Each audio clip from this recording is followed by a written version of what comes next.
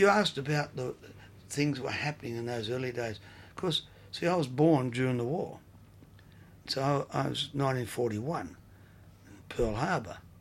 And of course, Dad was away a lot of my early life. And Mum moved us out of MacArthur Street to Douglas Avenue, South Perth, with my, they weren't really cousins or aunties, but in those days you called them an auntie and uncle because they were so close, the Bagshaws. And I went up with my cousin, so-called cousin Peter.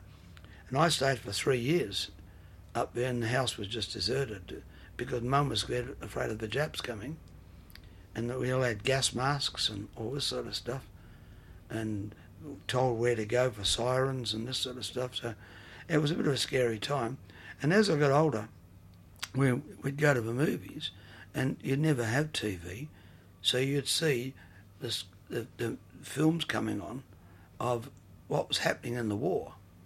And you'd see, you know, all the terrible things that were happening. So I grew up understanding the war and the ships coming in and the Navy coming in and going down to visit the Yanks when they eventually came here.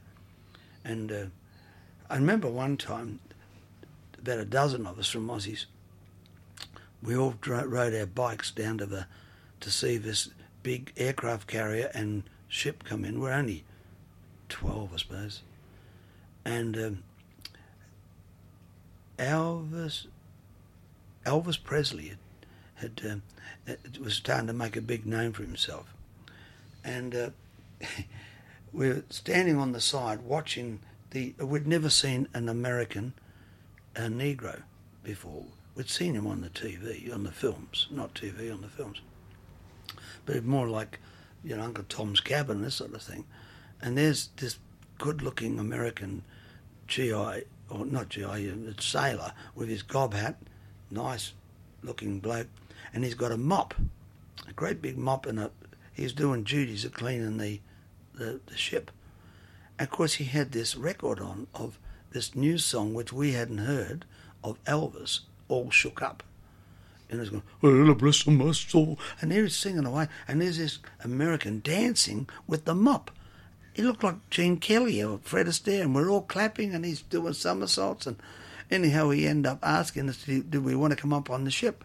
So we all went up on the ship, and we met all the other Negro sailors, and they gave us gob hats. And that was a treasured item for a long, long while when we were only kids, you know. And so that's how we got a lot of our news, really, in the early days, watching it on the movies. Like the newsreels? Yeah, the newsreels, yeah. Because you didn't get any TV. You'd hear it on the wireless, but it was nothing like watching the movies. And